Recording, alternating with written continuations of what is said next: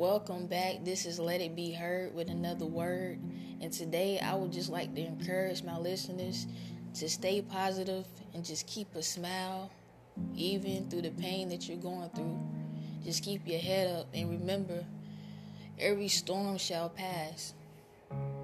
So just try to stay strong through whatever you're going through, all these trials and tribulations and the pain that you're experiencing. It's all for a reason. It's to make you stronger and build you into your greatest version.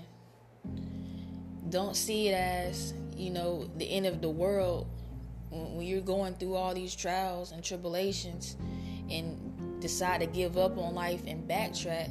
We're supposed to elevate through all this pain and suffering and whatever we're going through. So use that as fuel to be great in life. Remember, it's up to you to decide how you react on things. So you hold that power. And I believe in you. Much love and peace to all my listeners. This is Let It Be Heard with another word. And thank you for tuning in.